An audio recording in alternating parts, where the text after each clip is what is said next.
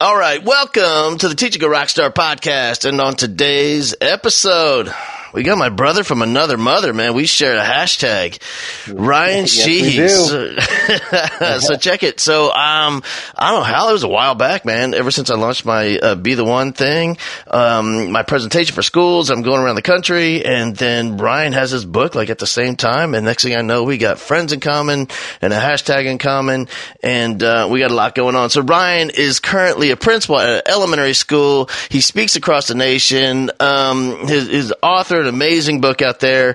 And so here we go. Teaching a Rockstar podcast. Ryan Sheehy. Let's do this. This is the Teach Like a Rockstar podcast with Hal Bowman. All right, here's a shout out to our sponsor, the Boston Scally Company. I have found the absolute best caps on the internet at bostonscally.com. The Boston Scally Company is the online purveyor of caps with the most attitude. Some people refer to them as a flat cap or a Gatsby or an Ivy cap, but the cap everyone is really looking for is the traditional Boston Scally cap.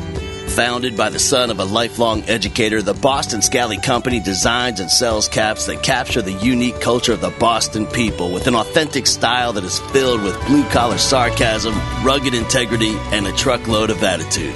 Pick up the authentic Boston Scally cap at bostonscally.com. The Teach Like a Rockstar podcast with Hal Bowman. All right, man, here's what I need to know. It is, I don't even know, December something or other, 12th, 11th, 12th, somewhere in there. We have a Friday the 13th coming up. We got the teacher trifecta. We get the 13th. We've got the week before the Christmas before week, and we got the full moon. And what I need to know is what kind of craziness is going down on your campus today. It's craziness every single day, right? And to top it off, we're in conference week right now too. So we have parent-teacher conferences this week and next week. I don't even know what's that. That's the quadfecta, I think. Yeah, the quadfecta. Yeah. Hey, man, here's what I wanted to ask you real quick is, I was looking through your bio, and you did some public school, you did some private school, and you did the homeschool thing. Yeah, no. So I've done a little bit of, sorry about that. A little bit of everything. So yeah, I went to public school, kindergarten, 1st and 2nd, homeschooled 3rd, 4th, and 5th, private school, 6th, 7th, and 8th, and then public high school. Tell me about the homeschool experience. What'd you think? Didn't really work for me. Yeah. Yeah, I don't even know why they call it homeschool. You know, we did a little bit of that with our kids, and it should be called in the car school because every day we're taking them somewhere. Yeah, no, I mean it was cool, but it messed up some relationships with my mom and me. I think I needed a little bit more of that outlet, that social outlet. Yeah, for sure. Yeah, a lot of kids do, for sure. Yeah. Hey man, so let's get down to it. We the Be the One. First, you talk to me about, like, when you hear that in your title of your book, like what does that conjure up for you? And then I'll go. Yeah. So that means that I think that every educator has the power to change the life of a child. And I 100% believe that. And I think that there's no reason why we can't be the one person to do that. That one person that just changes, that makes the impact, that one person that kids are going to go home and tell their grandparents about, or even when they're grandparents themselves, that they tell their grandchildren about that one person made the impact. And I just so strongly believe that as human beings, we have the power to do that. And as educators, that power is transformed. You know, man, it's so true. I mean, like, that's the whole thing for me too. When it comes down to it, everyone that's still in this gig, and by the way, not everybody that starts in this gig is still in this gig. Like, we lose 50% of educators first 5 years that they're out there. But for those of us that keep coming back, it comes down to the same thing. Like, I believe it deep down inside, every single one of us wants to be the one that completely changes the life of a kid. Like, the most influential adult in their lives. And here's the thing, man. What I love about your book is, like, there's so much evidence out there. And if you haven't done this, I totally recommend you do this. So what I do when I'm traveling is I sneak up on people with my phone and I have it recording. So I have the video going, and I ask them, tell me about a teacher that comes to mind. And I typically do this in the airport bar because I find that people are much more forthcoming. Yeah. They're a little chatty and they love to talk. And here's the thing, man. 100%. The age doesn't matter. The profession, none of the demographics matter. Everybody has a teacher that they remember, and they're still talking about today. Yeah, no, I love that. I was actually listening to one of your podcasts recently that you said you hadn't been stumped, but you came close to being stumped at a drive-through or something along those lines. Yeah. And I was thinking about that, and I was like, dude, I love that idea. Yeah. That would be awesome to try to do that, because it doesn't matter. When I go and speak, I always ask them to stand up. I want them to share with somebody that's made that difference. And then I wanted to stand up if it was an elementary school teacher. And then they sit down. I want you to stand up if it's a middle school teacher, and then I want you to stand up if it's a high school teacher. And it never fails that the elementary teachers are always the most. Yep. Always the most. Always. And then, middle school, there's a few, which is kind of interesting. And then high school, there's a ton. Or there's not as many as elementary, but more than middle school. Yep. And it's just interesting to start thinking back, because the elementary is the furthest removed, right? Now, granted, they have had the most time with the kids, because it's typically not multiple teachers teaching different content areas. Yeah. However, they have that time to build those relationships, and they have those times to really have those interactions. And I always tell the middle school teachers, what I see there is opportunity, because I know personally, I have 2 middle schoolers in my house, and my kids, they're looking for that teacher. They're looking for somebody who's going to take an interest in them. Yeah. And they want to be able to build those relationships. My 6th grader right now, he's an interesting, super smart kid, but he is scared to death to talk to his female teachers. Really? And so he won't do it. So he's a 4.0 student, straight A's. And there was this thing where they do this honor roll luncheon a couple weeks ago after the quarter finished, and he just needed to go around and get signatures from his teachers on this piece of paper on the permission slip, and then they were going to walk down to a local restaurant, free buffet, lunch, all this stuff. He was so stoked to do it, but he was scared to death to have the conversation with, would you sign my paper? So he didn't do it. So he didn't get to go. And I follow his school on Twitter, and I saw it, and I was like, dude, all your friends were there. You didn't miss it? He's like, no. And I said, well, what is it? He's like, I don't want to talk to my teachers, Dad.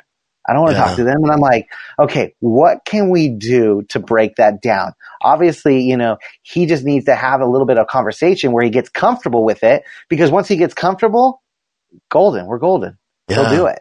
Isn't it amazing that sometimes kids associate so much more pain over the pleasure and the happiness and the fun, the excitement that they would get from being experienced, and they're willing to bypass all that just to avoid that one awkward, uncomfortable moment.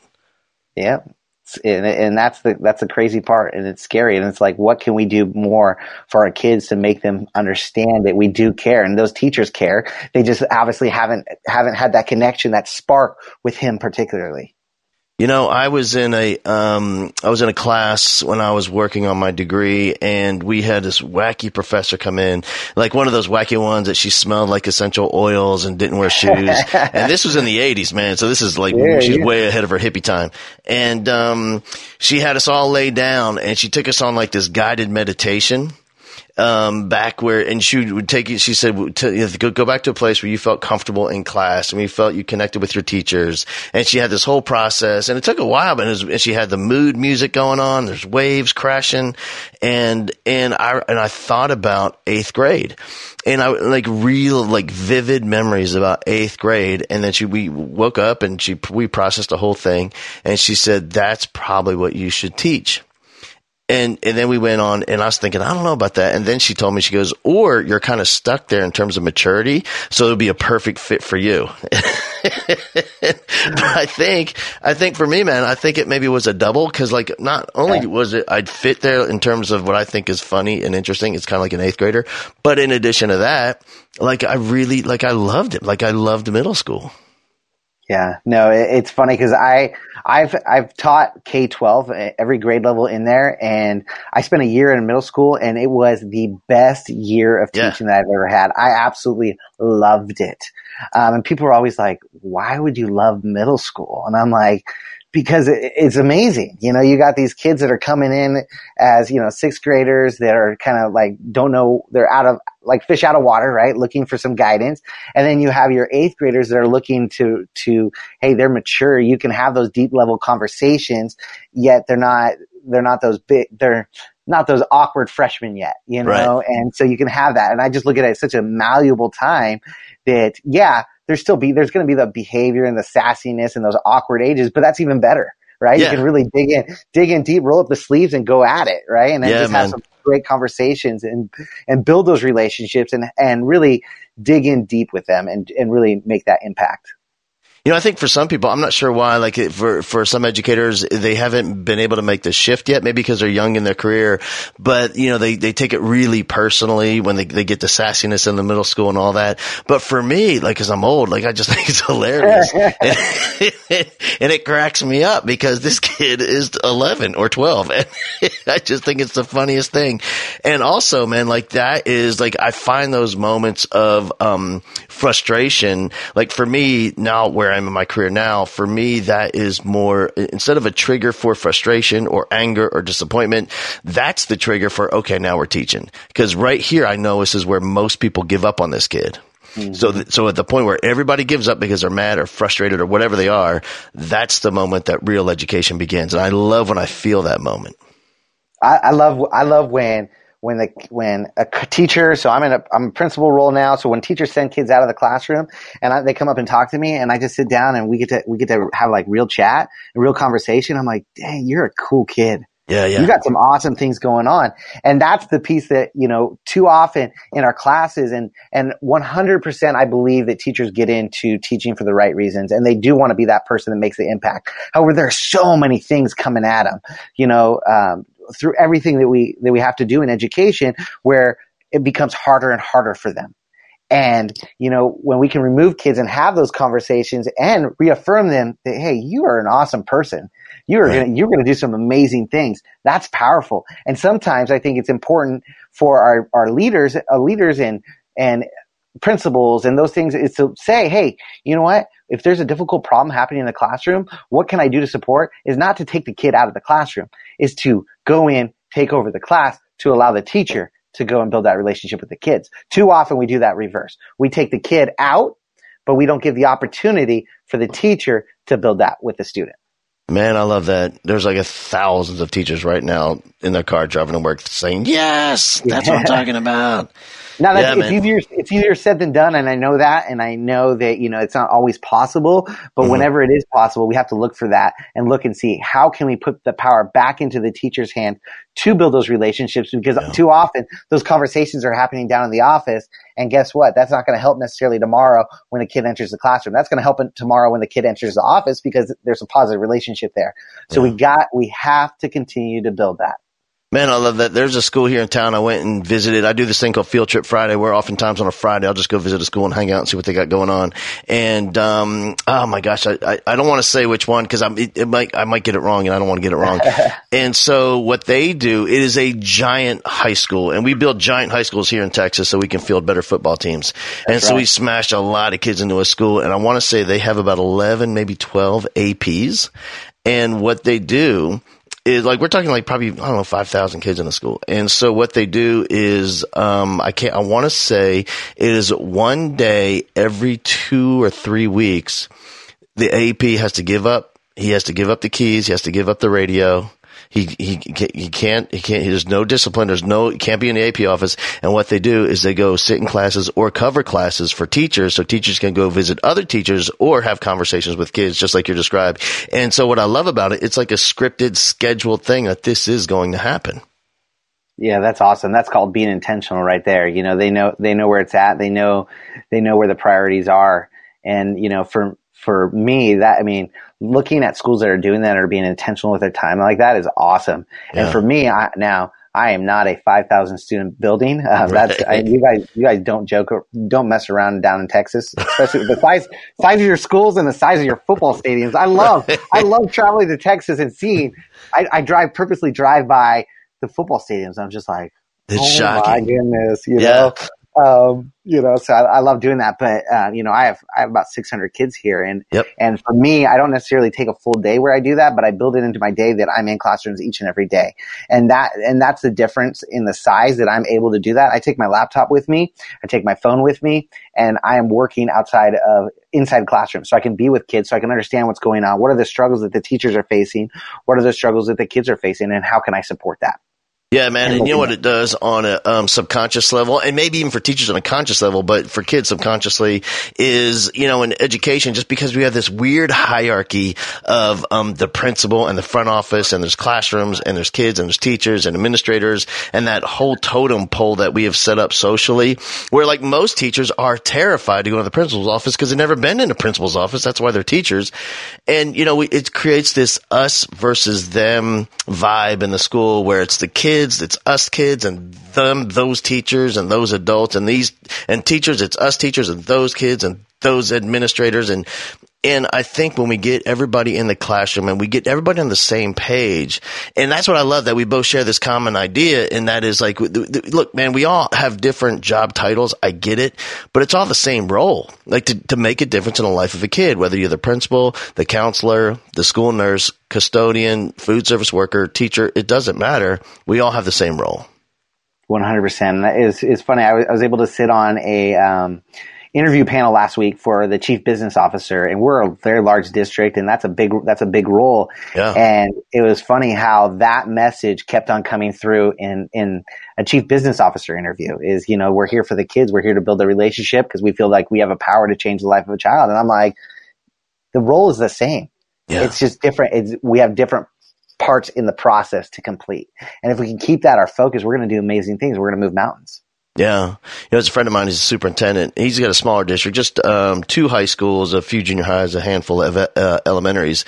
He doesn't have an office at the central hall. He gave it up. And so there's a desk, like a table, 6-foot table inside the doors of every school, and he just offices in schools all day long. Him and his secretary driving a little school van, and that's where they meet kids in the morning. They do their whatever superintendents do right there from that, make the phone calls. It's amazing to see because everybody knows who he is. Now, I'm sure, though, he probably got a lot of pushback when he first started doing that. A ton. Yeah. A ton, especially because of who preceded him was more of a personality of, like an authoritative type figure and ruled with the iron fist, and nobody wanted to be caught when he was in the building. You know what I mean? That whole thing. And I think that's the hardest thing for school administrators and teachers is that if we want to do something different, it's not that when we look to our right, when we look to our left, if that teacher or that school is doing it, people look at us, why aren't you doing it? Because that might not be the best thing for our kids. And to be able to fight that mold. And I keep hearing more and more superintendents that do that, principals that do that, teachers that are doing something different. And the negative connotation and the negative conversation around it just because we're not used to it. Well, guess what, guys? We need to change. Things need to change. We need to continue. Our kids are constantly changing. How are we changing as educators? Things that worked 20 years ago might not work today. You have a different set of kids each and every year. Each and every day, you get to start over. That's what I love about this gig, man. It's fresh. Dude, it's blank. A blank slate every day. Like, what other profession is that even possible? That's right. I love it. It's amazing. It's what keeps it interesting, right? Yeah. It keeps it interesting, keeps us fired up to come to school each and every day. I always tell people I don't have to go to work. I get to go to work. I get to come to school each day. Now, for sure, there's days that rock my world, but there's days that fill me with passion, fill me with life, that make me not only a better person, a professional, but a husband and a father as well. And I think that if you can bring all those aspects of life into the job, it only makes you better. Yeah. That whole concept, the way I talk about it in my events is, if you're going to make a difference, you've got to be different. And, that's scalable, brother. Like, if you want to make a little bit of a difference, easy. Just be a little bit different. No problem. But if you want to make a monumental difference, you've got to be monumentally different. And I love that, and I think we owe it to social media. That's what I love. I love this huge shift we've seen over the last 5 to 7 years in leadership in how it's becoming more hands-on, more leaders walking the walk rather than just talking about it. And we're getting away from this, that old-fashioned General Motors type of, dictatorship, and people really see what this thing's about. And I got to tell you, man, it's inspiring to watch. And what do you attribute that to? So just because they're able to see other people are actually doing it? Yeah. Here's what I think. It's just like teachers, man. I think the reason it's becoming so good is because there's a few people out there that have been amazing, but no one knew who they were or where they were or how they did it. And through social media, people have been able to say, oh my gosh, that's the way I've always wanted to run my school. I didn't know I could build a relationship with teachers and kids like that. Yeah. I've always wanted to be like that. I didn't know I could wear a tutu and throw glitter around. Man, I want to do that. I didn't know about houses. I want to have houses in my school. You know, all those little things, I think that we were so closed off to. We just didn't have access to the information. And that's why that's why we've seen, for me, it's just been an exponential shift in effectiveness in terms of leadership. Yeah, no, I think as human beings, we're always looking for permission, right? We're looking for permission to do things. And what social media has allowed us to do, it gives us permission because, hey, you know what? Certain people are being successful with it. And that's the scary part too, is that we got to remember that just because somebody else is successful doesn't mean I'm going to be successful in it. You got to find what fits you. You got to find what fits you. I mean, that's what kind of led me to this. Before I wrote the book, I was sitting in staff lounges and I'd be like, oh, well, this teacher would be doing this and this teacher would be doing this. And then this new teacher is always trying to emulate what they're doing. Well, guess what? That's not going to work for you. Never. You got to find what works for you. You got to be that person. Like you said, you know, if you want to be different, if you want to make a difference, you got to be different, you know, and you got to make that impact. And what are kids going to remember you for? And, you know, a couple of my friends, they always ask, you know, what's your legacy? What's your legacy going to be? You know, and I think if we can think about that, and then how is that going to impact what you're doing each and every day? Yeah. You know, the other thing is, man, because you can find two educators, both incredibly effective in every way, professionally, socially, emotionally with the kids, you know, delivering tons of content, stuffing it into the noggin effectively. Yeah. And they're both completely opposite, different. And, you know, where you have one, like that one that, you know, gives you the point and the raised eyebrow and, you know, that whole stern, but somehow those kids know that she loves them and they can't wait to see her every day. And she cracked a smile on Thursday. Remember, she smiled at us on Thursday and they're so excited and they love her so much. But then you have me across the hall with my 3 rings of shenanigans, you know, standing on the desk and lights and the whole thing, a complete mess of a classroom. But, you know, we're both delivering content effectively. And I think what it is helping teachers become self-aware and giving them permission to be fully themselves and vulnerable in front of the kids so that they can do what they've always wanted to do, and that is to change their lives. No, for sure. And I remember when I was at the middle school, I had a grade level teacher that when I first met him, I was like, dude, you are 100% old school. And that is, you and I are not going to jive. Right. And then I sat there and I got to observe his interactions with kids and his interactions with students in the learning process. And I'm like, you know, by mid-year, I'm like, dude, how can I be more like this guy? Yeah. You know, and it was just kind of one of those things. It was early in my career. And I was like, dude, old school or different isn't bad, right? You have to do what works for you. Now I'm more of that boisterous that just let's think outside. Let's do some different wild, crazy things to get the content and to build those experiences and make sure that kids are learning. And now this person approached it completely different, but he was respected by kids. Kids were fired up to be in his class. Kids were fired up to learn. And what more can we ask than that? But we just have to be able and to understand that different isn't bad. Different is different. Yeah. And you know what? A kid might do really well in my class, and he goes to that class and might not do so well. And then a kid in that class learns amazing in that class, comes to my class, might not. Different strokes, for different folks, you know, and we got to look and see how can we use the strength of each other to build up our schools. For sure. You know, there's, you know, I'm thinking back when you were talking about that, I was thinking back to my experience at the last school I taught at, and I can picture, a couple of coaches I really, really respect. And, you would think that they were Marine drill sergeants. But you know what? Kids were running down the hall to get to practice on time, and they loved it. And then that same kid would go to English class, and I can remember that guy, and he was so, quiet and mild-mannered and compassionate and so good and so effective. They loved it. And then they come to me and it's a bunch of shenanigans. But what it is, I believe is, and by the way, you could see that kid like shift emotionally as they enter each one of those spaces because they're going to adopt that vibe. And what I think it is all 3 of us, even though we're all completely different teachers, all men, but just different in every way. We all ran our classroom that was built on a foundation of complete authenticity, and those kids know that we love them. And when they're convinced, like every cell of a kid is absolutely convinced, consumed with the fact that they know that you love them, man, you can have some crazy high expectations. 100%. 100%. Couldn't agree more. Yeah. Hey man, when you were at, tell me when you first came into the teaching business, what were you teaching? Was it PE?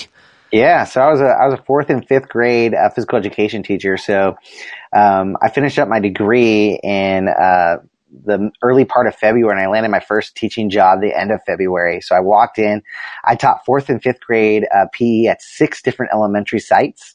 So I'd be, one day, every day, different school, except for Wednesdays, I'd go to 2 schools. And I had anywhere between 90 and 120 kids at a time with 2 senior instructional aides. Yeah. So, talk about, I will never forget walking on my first campus. You know, I grew up in Southern California, and then I got married and moved up to Northern California. And I walked into my first day on the job. I walk in and the school had just been tagged. Somebody had come and graffitied all over the place.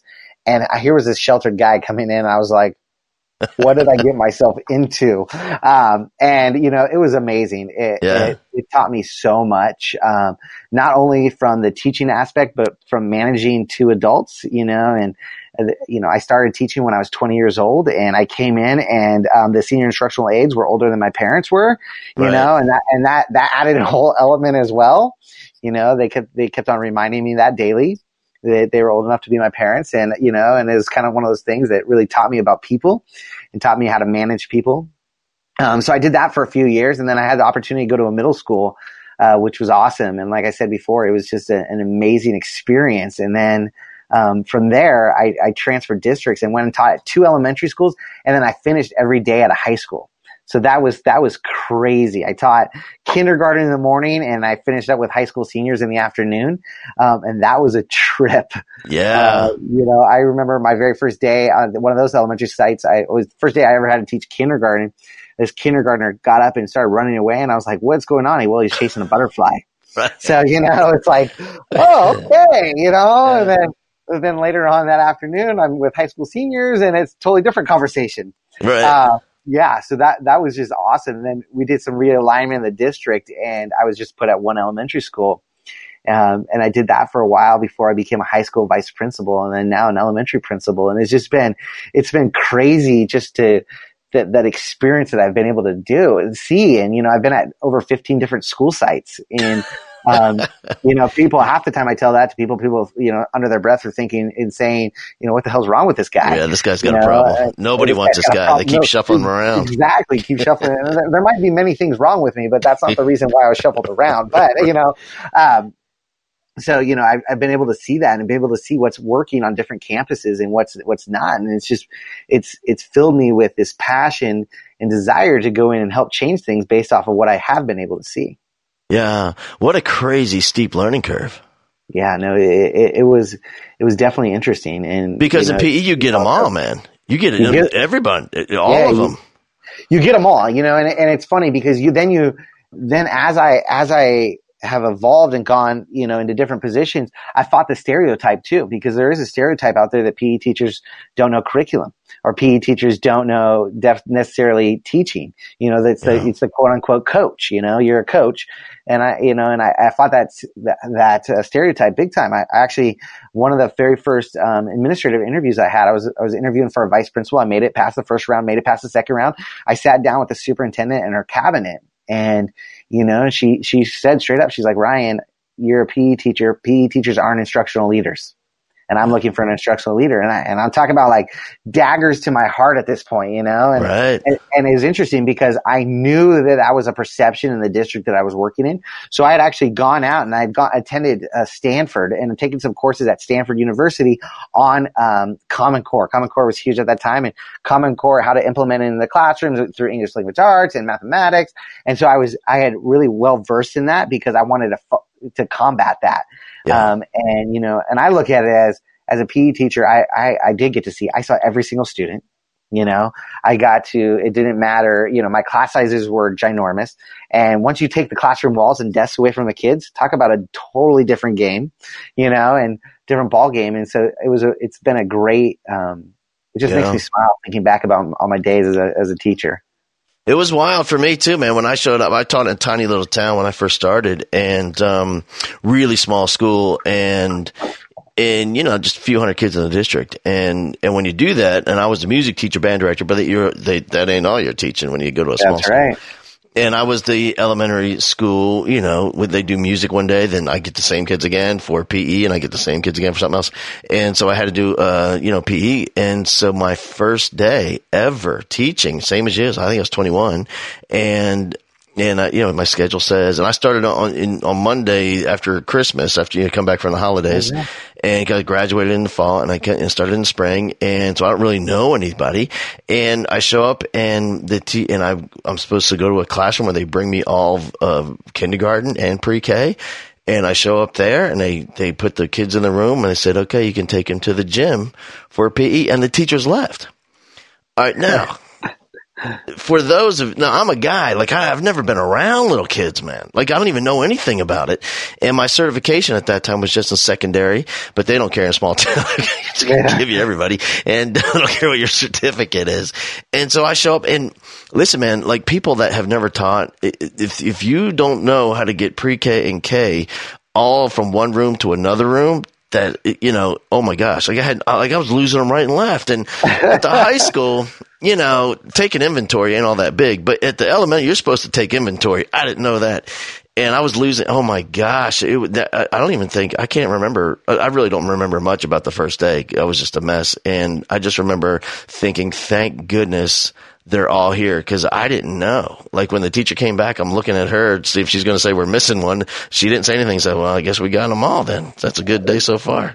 That's awesome. That's an awesome story. Yeah. It's funny because and that's a good thing to remember as an educator is not all of us have been around little kids. No. Or, you know, kids in general for a long time anyway, right? Since we were kids. And for me, it's a little bit different. I'm actually the second oldest of 8 kids. And we are a super spread out bunch where there was always little kids in my house growing up, you know, and now, I have a sister who's a freshman in high school. So, you know, we are, like I said, we're spread out. So there's always been that little kid has always been there for me. So I've never been able to say, hey, I'm not used to little kids, but, it's something that I keep in mind when I do get new teachers. They get put in these situations because, like, when's the last time you hung out with 25 6-year-olds? You know, when were you able to get 25 6-year-olds from your classroom to the lunchroom and keep them organized, safe, and ready to go? You know, and so that in itself is overwhelming to most people. And then try to deliver content, try to make sure that they're meeting the standards, all these different things. The job is real. The job is hard. And it just keeping that perspective, though, thinking back on our first days, remembering that and sharing that. I think that's the key too. Sharing that, hey, guess what? When I started, I was a horrible teacher. Terrible. You know, terrible. But I learned and I continue to put myself out there and I wanted to. Nobody walks in as a rock star, right? That's the hope, is that we will be able to get there, but we don't start there. Yeah. You know, there are some people I've seen that are just crazy gifted, you know, in their first year, but I promise you they are few and far between, and it was certainly not me.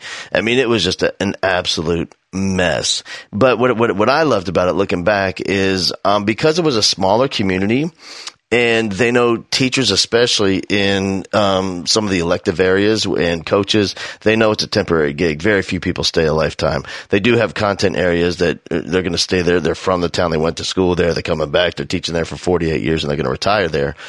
But for the most part, band directors, coaches, and people they'll be here for a year, 2, 3, then they're moving on.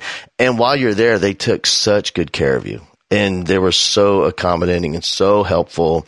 And just, you know, and just made sure that I was keeping kids alive and in one room and not losing any. You know, it was, and I'm not sure I always say this, and that is, I'm not sure we do a great job with our first year teachers past the first week for most of them in these big giant suburban schools where, like you, I travel around the country in August and I do my back to school presentations, and I see a lot of like pep rally type stuff for new teachers, and we got pom-poms out, and we're in first year teacher, and we celebrate them. But I do know for sure by the second week of school, lots of people have forgot about them.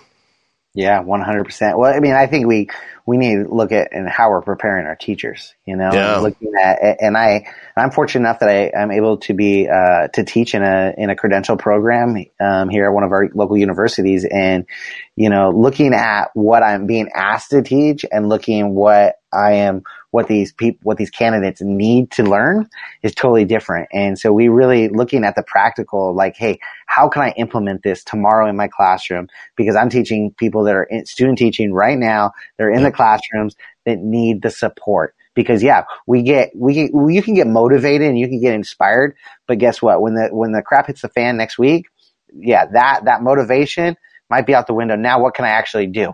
What is the actual practical piece that we can do? Now, you need that motivation, and that, that keeping that atmosphere is important to do, but it's important to keep you inspired. So then you do the research and do the work to make sure you have the skills to be able to deal with what's happening in that classroom tomorrow. And I think that as a profession, we can do really a much better job in preparing our teachers. And then once we have them, supporting them.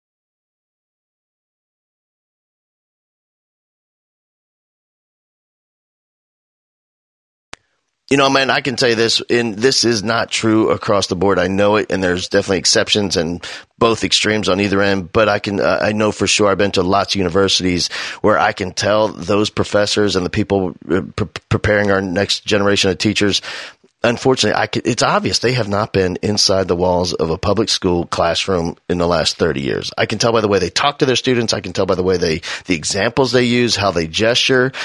And then things we compound the problem because, we'll set up a first year teacher sometimes with a mentor, which is pretty cool. And they'll teach them how to put grades on the computer and how to take attendance and here's your copy code and all that. Yeah. But for me, I really think it's like a doctor, man. We don't put doctors out it's like a 4-year thing. Like, I think it's an ongoing process to become really, really good at what you do. This teaching thing is so, so hard. And that's why we're losing so many people.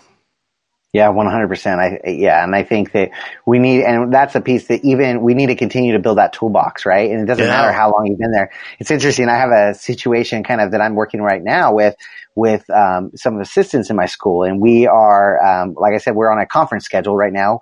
Meaning that we have early release each and every day. And so what I've done is I'm supplying some training after school. After the instructional day is over, because we still have time in the workday. And I was talking with somebody who has been doing this in the same position for 30 plus years, and they were fighting me on the fact that there's nothing that they need to be trained on, and that's the conversation. And I'm like, wait a minute though, professional athletes are the elite people in their game. They still have coaches. They're still learning, and they're still continue to progress. And that's the piece that we need to remember, is that the teacher preparation programs, that first year, that's not where the learning stops. We need to continue to do that. We need to make sure that it's meaningful, impactful PD, because otherwise we're turning people off to PD. We're turning people off to continuing to learn. If we're not putting impactful stuff in front of them, they're going to eventually stop showing up and stop looking for that. And so that's the piece that I think is really important, is making sure that we're providing meaningful professional development, meaningful training, where they're going to be able to increase their tools in their toolbox and be more successful tomorrow. Yeah, man, it's so true. And in addition to that, I think what helps a lot, what I've seen, is when you have that along with some just smaller circles of where we can put our teachers with someone who can facilitate great conversation that is supportive, rather than that negativity that might typically happen in the traditional break room setting or the teacher workroom. Mm-hmm. But really, like you said earlier, be intentional about the conversation. because I get it, man, like teachers, it is super hard. It is emotionally draining and it's frustrating, and they do need to process that. They do need to talk about that.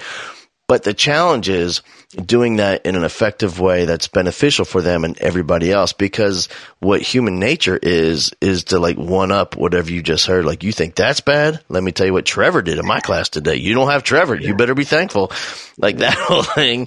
But, you know, and provide them a safe space where they can talk about it and talk about how mad they are and how frustrated they get. They can cry and they can be supported.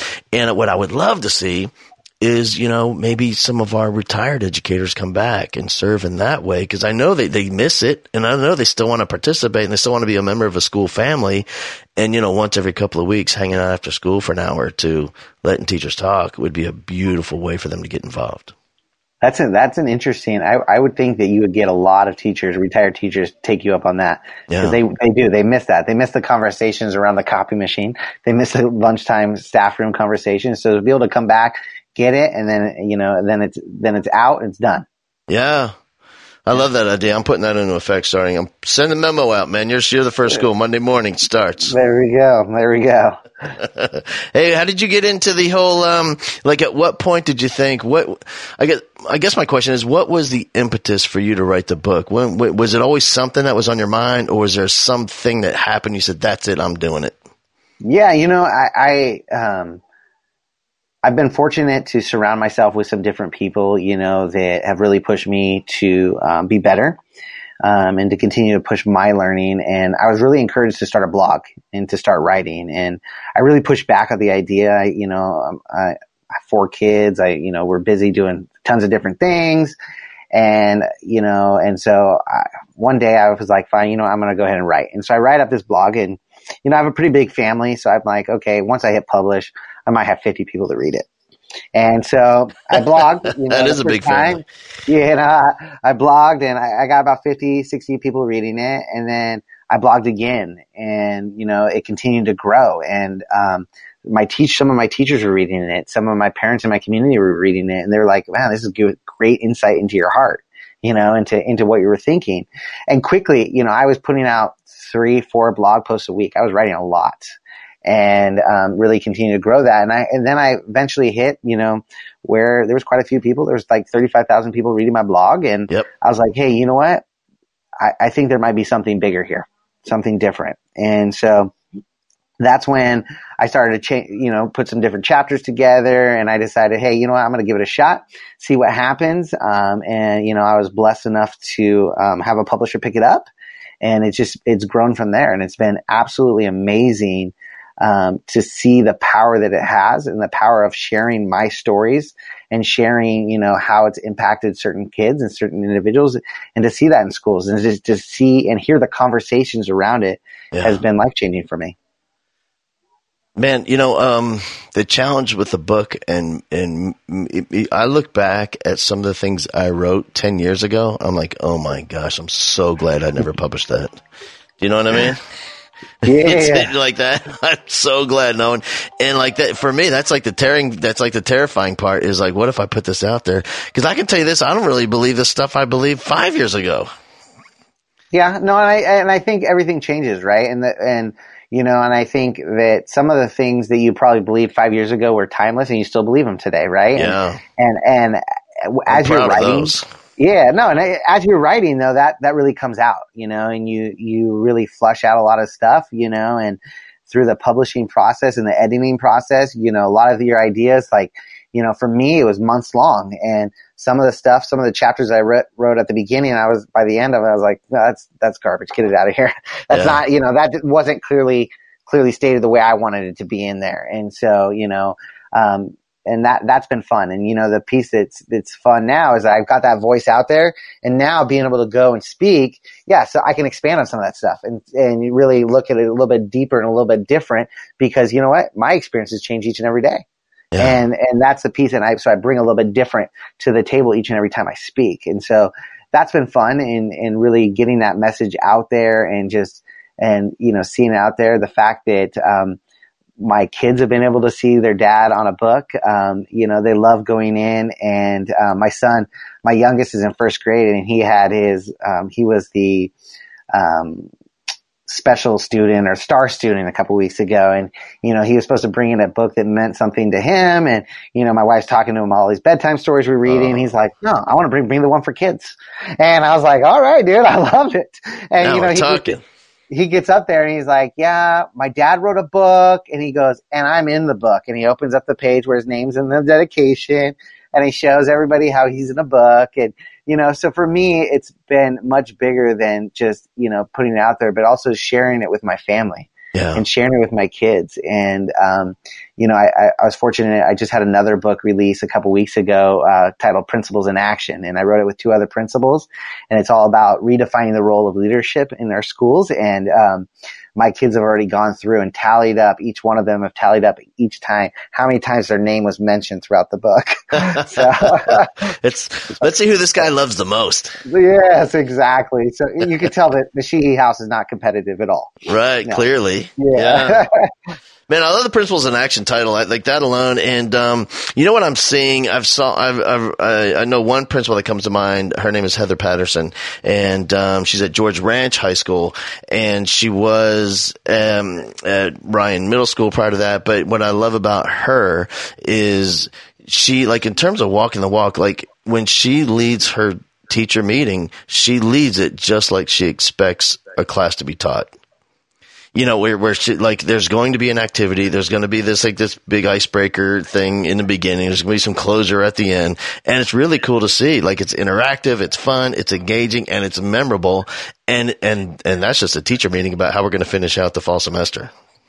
That's awesome. Yeah, too often we miss that opportunity in education because we lead our staff meetings or our district meetings are boring as heck, and we need to, lead it the way we want our classrooms to look. Do you want our classrooms engaging? Why aren't we modeling that then for what our expectations are, and how can we do that?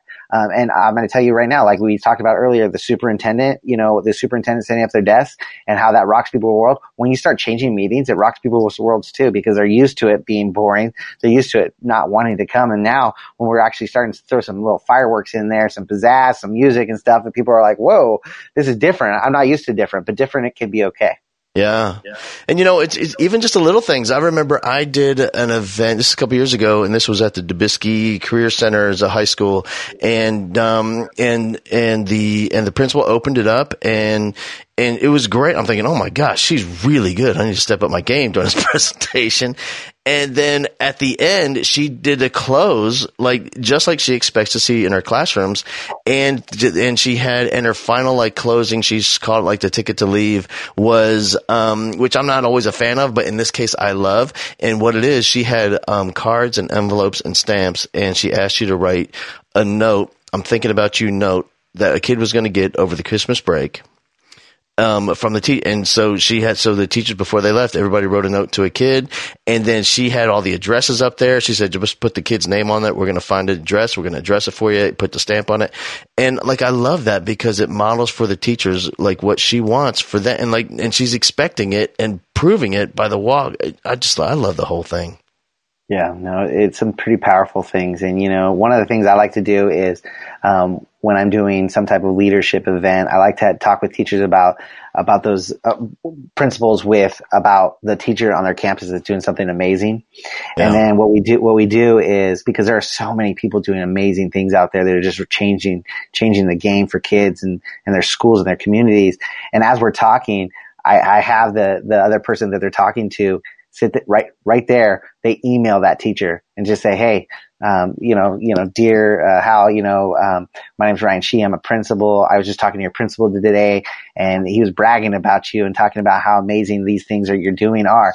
Now, talk about the power of that, though, because when those principals return to site, wow, you're proud of me? You're proud of the stuff? Heck yeah, I'm proud of that. And that just adds a different layer in there, because I can tell you that I'm proud of you, but then now, I'm outside bragging about you, and I'm telling them, hey, this is what this person is doing. Hey, connect your second grade team with them.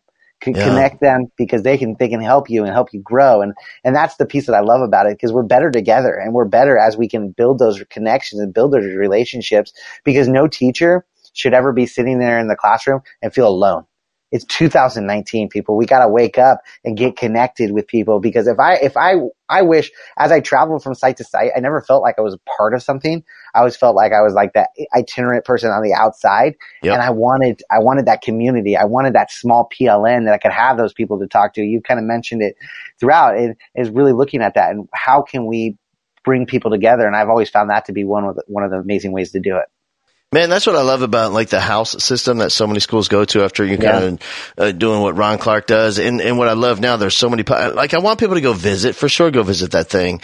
But also, if you're going to spend the money on that, you know what, man, there's so many public schools that have figured out how to do that on like an actual budget, like when that makes it realistic and they don't have, you know, what all that guy has going on. And I love the high expectation they set. Of course I do. But when you don't have the funds to support your vision, there's people that are doing crazy effective things on little to no money, and to go visit that too. But my favorite thing about the house system, I love how it brings it together in smaller communities for kids, but I really also love how it brings it into smaller communities for teachers, and they have their own little tribe within that overall family of the school, and because that's where they're building deeper relationships, and when they build deeper relationships, they start talking about kids more, and now they're more in that little team that's supporting the kid. Man, it's just so powerful. No, 100%. Yeah, not all of us have Oprah Winfrey back in our school. So, you know, we got to look at how can we do it on our budget? But yeah, no, and I love that. I think, you know, and that's always one of the big pieces that I have. And I've never had the privilege to go to the Ron Clark Academy. I've always been interested and intrigued to go just to see what they're doing there, because it is some amazing work. But, you know, for me, I always look and say, how can we pull this back to my site? And I know for me, my teachers, one of the things they look at is like, we don't have money like this, you know, we don't have this. And so for us, when we go out and we look at and we take those visits, I really want to see, hey, what are you doing that's realistic that I can take back? We can make it our own and make it happen. And so that's key. And I agree. I think that the house system has done some amazing things for kids in terms of bridging the age gaps and bringing those kids together, but it has done so much for grade level teams, because too often the only time that our grade levels mix is at a staff meeting once or twice a month. You know, we don't really have that cross PLC time or the cross grade level time. Yeah. And so that is an amazing opportunity to bring people together. Man, that's something we also missed at the high school. When I taught at the high school, you know, I've told this story before, but I don't know if you guys have the Capturing Kids' Hearts thing out there. It's Flippin's organization, and they have a great training, and they have different curriculums they put in schools. And anyway, I was out at a training, and one of the first things you do, it's a 3-day training. You're going to spend a couple nights, the whole bit, and you have to introduce yourself. You have to get up, and they have a little process of how you introduce yourself. And there's this lady talking, and she's talking about her school. I'm thinking, wow, man, we got a lot in common. Sounds like my school. And she's talking about her kids. I was like, wow, sounds like my students. I want to talk to her. And she's going through the whole thing. And at the very end of her little 5-minute introduction, she announces where she teaches. We've been teaching at the same school for 4 years. I've never seen this woman before in my life. Oh, and wow. When you think about the size of the high school, where we are different parking lots with different ends of the school, because faculty meetings have a few times a day. For some people, it's before school, or you can go at lunch, or you go after school. When we do come together all at once, it's a giant auditorium with, 300 teachers. Yeah. And she would sit with her crew. I'd sit with my crew. I didn't have a crew, but I sat where I sat by myself. And then, but the sad part is, once we got to know each other, got to talking, we had so many kids in common. We had lots, like dozens of kids that would see her and was come to my class. And I don't even know who she is. That's sad. Yeah. And that's, we have to look for those opportunities that we can bring our people together, especially at those large places. Even for me, I'm not at a 5,000 student school, but I still, still hard to bridge the gaps between my 5th grade teachers and my kindergarten teachers. Yeah. How can I bring them to the table so we can talk about it? How can we learn from each other? And that's the key, right? Is that, hey, you know what? We're starting to see things that are happening in kindergarten that are articulating up with kids, and how can we stop that and help that at an earlier time? Yeah. Now that you said that, just reminded that when the school I was telling you just a second ago, where the principal, her name is Dr. Booth, Kristen Booth, now I'm thinking about it. And when she opened up she's the one that had the big presentation, the big intro and the big close and write the note. now that I'm thinking about it, it takes me about an hour and a half to set up. I bring a lot of gear, and for that entire time, maybe at least an hour and 15 minutes, she was walking around the room there, the cafeteria where we met, and putting place cards and shifting them and moving them and looking at tables and analyzing who was sitting where and moved this card over that card and took that one from the front to the back. And she spent over an hour like strategically sitting these people with not just who they thought they wanted to sit by, but who they needed to sit by, and didn't know each other. And because that's like critical. Like we talk about the school family all the time, but some people, they know who they are, but they don't know the first thing about them. And, I think naturally as people, we act like magnets to the people we know, right? Yeah. And we do need that force to be pushed outside our comfort zone, because I can think back to many times where I sat in the audience, and I have grown more on those days where I was pushed out of my comfort zone to go sit and make those connections. I consider myself a friendly guy, but I'm also shy if I'm not in a group of people where I really know everybody. I'll sit there and just keep to myself. But then when I'm pushed out there, I'm starting to build these connections, and some of my best friendships now have come from those. To really, hey, let's be intentional with where we sit people, what we're doing with people, and force them to interact so they do get to know people. Because in some schools, we don't truly know, even at small schools, do we really know that some details of people's lives and what's affecting them at home that's coming to school with them as well? Yeah. Does that help us better understand what's going on and help us how we can support them? I remember as the teachers walking in, and by the way, when she was putting the place cards out, and I was disappointed. I was thinking, oh my gosh, they're going to hate, they can nobody to sit with, the young teachers want to sit with themselves, and the coaches want to sit in the back row, and then, and the fine arts want to sit over here. But they were so excited. Hey, how's it going? They were so used to it. What I didn't know, like, this is a part of school culture. Like where you're sitting at Thanksgiving is going to be different every year. With that, this is just what they do. And like that alone is, you're right. Like that's what builds that family, and people get to know each other. And for me too, that's where I have grown the most. For sure. Yeah. Hey man, last question is, like I can just tell just by talking to you, there's something that's coming next. You got the first book out. You got to Be the One. You got Principles in Action. And I don't know what your master plan is, but you got something going on. Is it a new presentation you're doing, a new keynote you're working up, a new book, a new idea, some different, so you got something, and you got something cooking. What is it? I look at my life as something that I'm just trying to make an impact. I'm trying to make my impact, make my stamp in life. And I have nothing in the works at the moment about what's happening. That's a tough question that you asked there. I got to keep my cards close, but no, all taking aside. No, I think for me is, I have a lot of goals in life. I have a lot of goals that I want to really help everybody around me reach their potentials. And, but I also want to do that while, I am maintaining balance in my life. And that's been always a big thing for me. And so my real goals right now is to continue to push, education, to push K-12 education in a direction that I want my kids to be part of it, my own personal kids. And so, as of right now, I am loving life as a principal. I'm loving life as an author, and I have thoroughly enjoyed getting out there and speaking to different schools and to share my message and to help other people grow and be better. Hey man, isn't it amazing as you're speaking and going to different schools and conferences, like everywhere? Isn't it true? Like everywhere you go, there are these heroic people in classrooms, like doing the most amazing things, almost anonymously. Like they're not on the news, they're not on Oprah. Ellen hasn't called them yet. And there they are, day in and day out, decade after decade, doing their thing. It's incredible. No, every single time I go, I'm humbled to go. Yep. And I sat down with my superintendent, and I was talking to him and telling him that I get so much from visiting these school sites and visiting with these different teachers and educators that I get to come back and share, because they are absolutely amazing. We have so many amazing things happening in education, and I'm honored and humbled to be part of it. Yeah. Yeah. Hey man, thank you so much, man. I really, really appreciate it. You got so much going on, and I'm so proud of all that you're doing. And I too am humbled and honored that, you'll spend a little bit of time with me. Absolutely. I appreciate it so much. And I couldn't pass up the time with another Be The One hashtag. You know, funny, quick thing. Somebody messaged me the other day. They saw your name on something that said Be The One, and they texted me like, "Hey, he's doing Be The One." I said, "Oh yeah, I know." That's how you're going to see him on the hashtag. Yeah.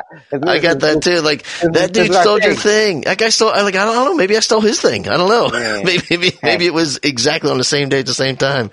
It's the world's thing. Exactly, brother.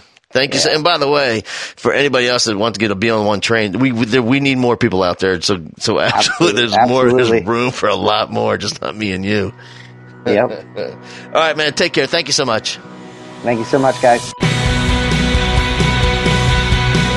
This has been the Teach Like a Rockstar podcast with Hal Bowman. Subscribe, rate, and share from halbowman.com/podcast.